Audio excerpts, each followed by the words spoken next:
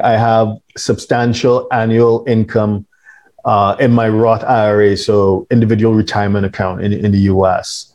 So his question is, how is my Roth? Because the Roth is going to be tax-free in the US. So how is it going to be taxed, if it's going to be taxed in Portugal? Augusto?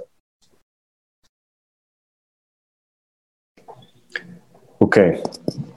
The important discussion is, in this case, to clarify the nature of the income deriving from the Roth. I would say that in principle would qualify as a pension income if received in several installments after retirement. So, in such case, if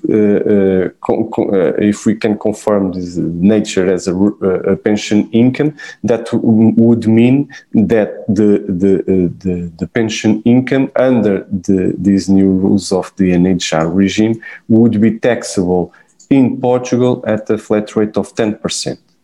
However, it is important to clarify that this 10% may or should only apply to the component received of the pensions received that corresponds to income, meaning that we should not tax the amount received in the pensions that correspond to the capital contributions made by the person. So the challenge would be to, in each pension income, to split and only tax the income and not the amount of the contributions that were made by the individuals to this product.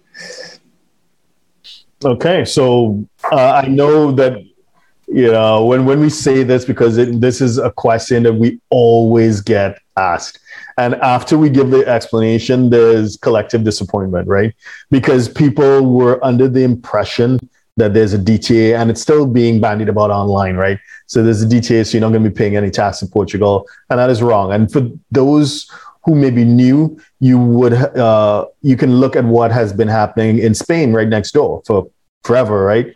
So the way it works is that Portugal will tax it. But as Augusto said, we're going to have to bifurcate, or whoever's working with you, you know, whoever your chosen tax team is, they're going to need to bifurcate that monthly income between what was the original contribution and what is the return on the investment. And the return on the investment will be subject to the 10% tax. Now, then we get, so then you're saying, well, what about the treaty, right? That's in violation of the treaty. Not exactly. So just like happens in Spain, for those who, you know, may have spent time in Spain, or they have friends, or they're connected with people, Americans who are in Spain, you do invoke the treaty, but what you do is you reclassify that income, even though it was derived domestically. And this is strictly in a US tax return, right? Has nothing to do with Portugal. Portugal's got their piece already and they're happy. So on your US tax return, you're going to invoke the treaty and reclassify that income from domestic to foreign income. And then you get a foreign tax credit, which would be usable to offset against any other tax liabilities that you may have to the US. So, you know, the point is that it is not straightforward. And when you sit with your preferred tax advisor, they can walk you through. And in a case like this, where you are, maybe where you still may be in the US and planning to come to Portugal, it creates planning opportunities, because the NHR, as readily apparent by now, it's very nuanced. So before you arrive in Portugal, you may want to contact an advisor and go through all your income and go through all your assets and understand how Portugal will see it.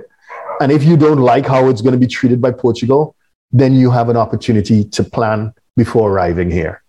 So it may be a planning opportunity. So that's it as far as Roth is concerned.